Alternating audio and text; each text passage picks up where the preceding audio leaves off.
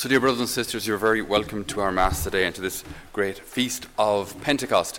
It can be very often the case that the Holy Spirit is misunderstood as regards the various people or persons in the Trinity. Jesus is probably the easiest to understand because he was more or less like us. At least he had a human body. He ate, he drank, he slept. He was mortal. God the Father doesn't have a human body. So God the Father is pure spirit. So it's a little harder to imagine what God the Father is like. Maybe we imagine him as the old guy with the white beard, kind of like a dislocated Santa Claus with Birkenstocks and a white alb or something. That's how we kind of picture him, or that's how traditionally we see him in movies or cartoons. But it's hard to get your head around God the Father, even though, as I say, he consistently and constantly reveals himself as Father. It's difficult for us to imagine that. Equally, the Holy Spirit, I think, is difficult for us to have a relationship with, because you think, well, a spirit is like a ghost, or how does it work? And often when we do confirmation retreats and you ask the kids, so what's the Holy Spirit? Who's the Holy Spirit? There's always some really enthusiastic kid who shoots up the hand and says, sir. And I say, yes, my little friend. Who's the Holy Spirit? It's the bird, or the dove. Good attempt, but the Holy Spirit is not a bird. Okay, we have chickens out there, we have turkeys, we have geese, we have all sorts of animals out there, little fowl. The Holy Spirit is not one of them. The Holy Spirit is not a bird. There are symbols of the Holy Spirit. They represent the Holy Spirit. They remind us of the characteristics of the Holy Spirit. But the Holy Spirit is not a bird. Okay, so when it comes to to understanding the Holy Spirit, we have to try and simplify it without trying to reduce the mystery to something too simple either. But the Holy Spirit ultimately is, and it's a simple definition, not the easiest to understand, but still simple, I think, is the personification of the love of God. So it's the love of God made into a person, not a human person, but a divine person. The Holy Spirit becomes a person. So that's why the Holy Spirit then proceeds from the Father and the Son. There's such a love between God the Father and God the Son. This love is so real and so intense and so divine, so eternal, that a third divine person proceeds from that love. So it's the personification of divine love. Similarly, like in a family, this is why, now when you do a marriage preparation course, hopefully this little slide will be part of it, but that the couple is called to participate in the inner life of the Trinity. Couple participates in the inner life of the Trinity. What on earth is that supposed to mean? Well, the husband loves the wife loves the husband. Their love is so great, so wonderful, that another person proceeds from that love. Another person comes from that love. That's how every person should be conceived. Out of love. They're loved into existence. Okay, so the Holy Spirit then is this divine love, So when we're asking then for the Holy Spirit, this is what we're asking for divine love, not just human love, not just kind of, sound, he's a generous person, nice guy. No, divine love to live in me, to act through me, to bear fruit in my life. This is what we're asking for. So I think these occasions, like Pentecost, like Easter, like every Holy Mass, all of these liturgical occasions, they're very, very important for us. They should be key moments of growth in our spiritual life. I was reading an article there during the week about a guy named Ronnie Coleman. Now, he mightn't be so famous in Ireland, and maybe not amongst your good selves. Ronnie Coleman was Mr. Olympia champion from 1998 to 2005. He is simply enormous. If you've ever seen Arnold Schwarzenegger is like his little brother. Right? This guy is built he's like me. All right? Actually, he's about as big as me when I'm wearing this. That's like he's just got these traps, just like a complete V. When he flexes up, it's, as my mom would say, he's like a Belgian blue for any of you farmers out there. Just lumps of muscle everywhere, right? And then to win Mr. Olympia 8 times, that's phenomenal. The guy is enormous, okay? But when he talks about what his life is like, or his life was like, during that time, like eight times Mr. Olympia champion. All you do, all day, is work towards this goal. So non-stop protein, non-stop workouts, non-stop hot-cold treatment, non-stop surgeries. All right? So he won 8 times. But because of all the working out, his back is now wrecked. His lower back is destroyed. All the discs and the cartilage is gone. It's just an absolute mess. So he was just describing how his most recent surgery was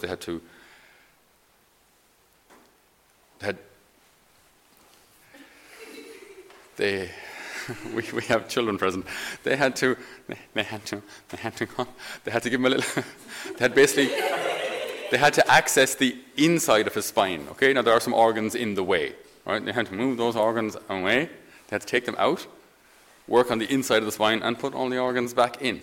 Right, that's how his back is absolutely wrecked. So he's now 57 years of age, Mr. Olympia champion 8 times, and crippled.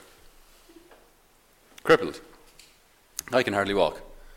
And just when you see the pictures of, in his heyday, how he looked and how he looks now, what did he have like to drive him to those degrees of exercise and now pain? Like having to push through pain, like having to just push through, and it hurts, but pose, look good, and I mean absolutely agonizing pain. What those kind of athletes have, or athletes in general, who excel in their sport, what they have is an absolutely, undeniably strong desire to attain that goal. They have a desire to win. And that desire in them is so great that they will overcome anything, discomfort, sleepless nights, pain, surgeries, whatever it takes to attain that goal. And when I think of us in our spiritual life, often I know we want to make things accessible, and like Jesus makes himself so accessible, so easily accessible in Holy Communion. But I think we have to ask ourselves the question on occasion, how great is my desire for any of these spiritual gifts that God is offering me? So this is Pentecost. So we're talking about the Holy Spirit coming down upon the apostles, coming down upon the young church, this same Holy Spirit that you and I have received in baptism and confirmation. Do you even want him? Do you want the Holy Spirit? Yeah, I think most people say, sure, you can. Suppose, yeah, great, yeah. Do you though? What if you had to do something for it? What if you had to actually sacrifice yourself or do something to attain this gift, to receive this gift? What would you do? What would you be willing to do? Oh, I have to do something, do I? Well, yeah, I think so, yeah. What would you do? What would you be willing to do? Look at what people are willing to do to attain a medal or a trophy or a bit of Waterford crystal on the shelf there somewhere for some award. What people are willing to do for mere human goals. What am I willing to do for spiritual goods? For spiritual treasures that never pass. What am I willing to do? The way often I think our faith has been presented to us, we don't actually have to do very much, and I suppose we're not used to actually having to do anything really. You just turn up for baptism. You just kind of do a quick marriage preparation course and turn up for that. You just turn up for Mass. We don't tend to actually prepare for these things much at all. The danger then is while they're very accessible, they may be very devalued. Are they worth anything? Anything worthwhile is worth preparing for. I'm in contact with 2 couples at the moment who are preparing their weddings, which are still 6 months away. But they're working on the seating arrangements and the pamphlets and what are they called, booklets and all of that. Make sure that the napkins match the bridesmaids' dresses. Do you know that women see 25% more colour than men? So if they ask us, are these colours the same, we will practically always say, whatever you think, honey. It's all grey to me. Anyway, so all of these, anything worthwhile is worth preparing for. Do you want the gift of the Holy Spirit? Do you want the Spirit to be alive in your life? Do you want him? I think there are 2 key steps in order to actually allowing the Spirit to be alive and active in my life. If I say I want the Holy Spirit to be alive in me, but I'm never, ever, ever willing to pray, you're only codding yourself. For those who aren't Irish, you're only fooling yourself. Is that a hint? Subtle. For those who say they want the Holy Spirit, but are never willing to pray, all right? Never willing to pray, then you don't really want the gift of the Holy Spirit. You don't. It's a nice idea, but you don't really want it. If you don't really want it, you don't really get it. Okay. First thing is daily prayer. If prayer isn't daily, then you don't really want a life in the Spirit. Okay? If we're not praying, and real prayer, obviously I should always explain what that means. Like prayer is this uniting of my heart to God's heart, in whatever way, shape or form that takes place. If it's in the silence of adoration, if it's in the Rosary, Divine Mercy Chaplet, bravery, meditating Scripture, whatever it may be, it's a union of hearts. That's what prayer is, not just I got the thing done. But I take time to unite my heart to the Lord's. If I never take time for that, then I don't really want the Holy Spirit. Okay? The second reading, which we heard here, Galatians 5. I can just find it. There we go. Gives us a key to life in the Spirit. It says, if you are guided by the Spirit, you will be in no danger of yielding to self-indulgence. Since self-indulgence is the opposite of the Spirit. So that's key number 2. One is prayer. If I'm not uniting my heart to the Lord's, then I don't really want God. I don't really want the Holy Spirit. Secondly, self-sacrifice.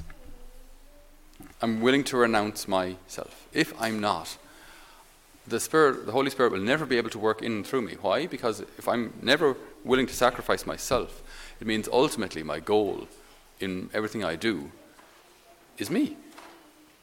For my comfort, and my betterment, and my career, and my life, and my happiness, and me. And as long as I'm doing that, I cannot live a life of love. Why? Because love always thinks of the good of the other. Love is focused on the other. Self-indulgence focuses on me. So if the Holy Spirit is the personification of love, then love is going to think of the other first. So as long as I'm stuck in my own little head of what I have to do to realize myself and, be me and be all I can be and me, then I'm not focused on the other, which means the Spirit cannot work through me. So if we really want this gift, if I want a life of this in the Spirit, I must pray. I must pray daily. I must unite my heart to the Lord's daily. And secondly, I must learn in the small, ordinary things of life to renounce myself. Otherwise, there's just no room. If I'm full of myself, I'm full of my own thoughts and desires and plans and all this, then there's no room for the Spirit to act. The more I'm willing to renounce myself, the more room there is for the Spirit to work. And then we'll see lives and hearts transformed. In this book you may have seen, the Adoration Chapels. Am I on my radio mic? I'll have to switch over here for a sec.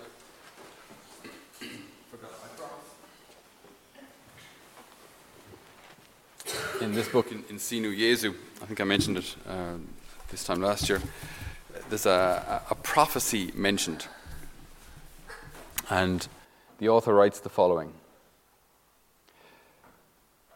Today the Lord spoke to me of a great sacerdotal Pentecost, so a priestly Pentecost, of a grace obtained by the intercession of the Blessed Virgin Mary for all priests of the Church. To all priests will be offered the grace of a new outpouring of the Holy Spirit to purify the priesthood of the impurities that have disfigured it, and to restore to the priesthood a brightness of holiness such as the Church has never had since the time of the apostles. Now, again, just to reflect on that, remember the fear the apostles were in before Pentecost, locked away for fear of the Jews. The Spirit comes down upon them, and then they go out with incredible boldness under the noses of those who just killed Jesus. And then they're warned not to preach in his name. They say, thanks very much. They do it anyway. They get flogged. They go back the following day to the same place under the noses of the same people who crucified Jesus. Phenomenal courage, selflessness, wisdom, eloquence in their preaching for uneducated men. Imagine that kind of outpouring of the Holy Spirit on priests today. Do you know where every priest that you go to is like a holy man of God? who loves his people, sacrifices himself for his people, sets your heart on fire with love for his word, for the sacraments, all of that. Imagine how incredible that would be. In Senior Years, the book goes on. This priestly Pentecost is being prepared already in silence and in adoration of the Blessed Sacrament. So this grace of the outpouring of the Holy Spirit, starting with priests, but for everyone, there will be an outpouring of the Holy Spirit on everyone. It's being prepared now in adoration of the Blessed Sacrament. The priests who love Mary and who are faithful in praying the Rosary will be the first ones to benefit from it. Their priesthood will be wonderfully renewed, and they will be given an abundance of charisms to vanquish evil and heal those under the sway of the evil one. So I think there's a great time coming. I think there's a great renewal coming. It's being prepared now. It's being prepared in prayer. It's being prepared in adoration. And when this comes, our church will be renewed, but not through any great scheme or plan or committee. It'll be renewed by the love of God. It'll be renewed by the Holy Spirit himself. And that begins today, in you and I, in our daily prayer and in our daily sacrifices, to make room in our hearts for this incredible gift of love personified.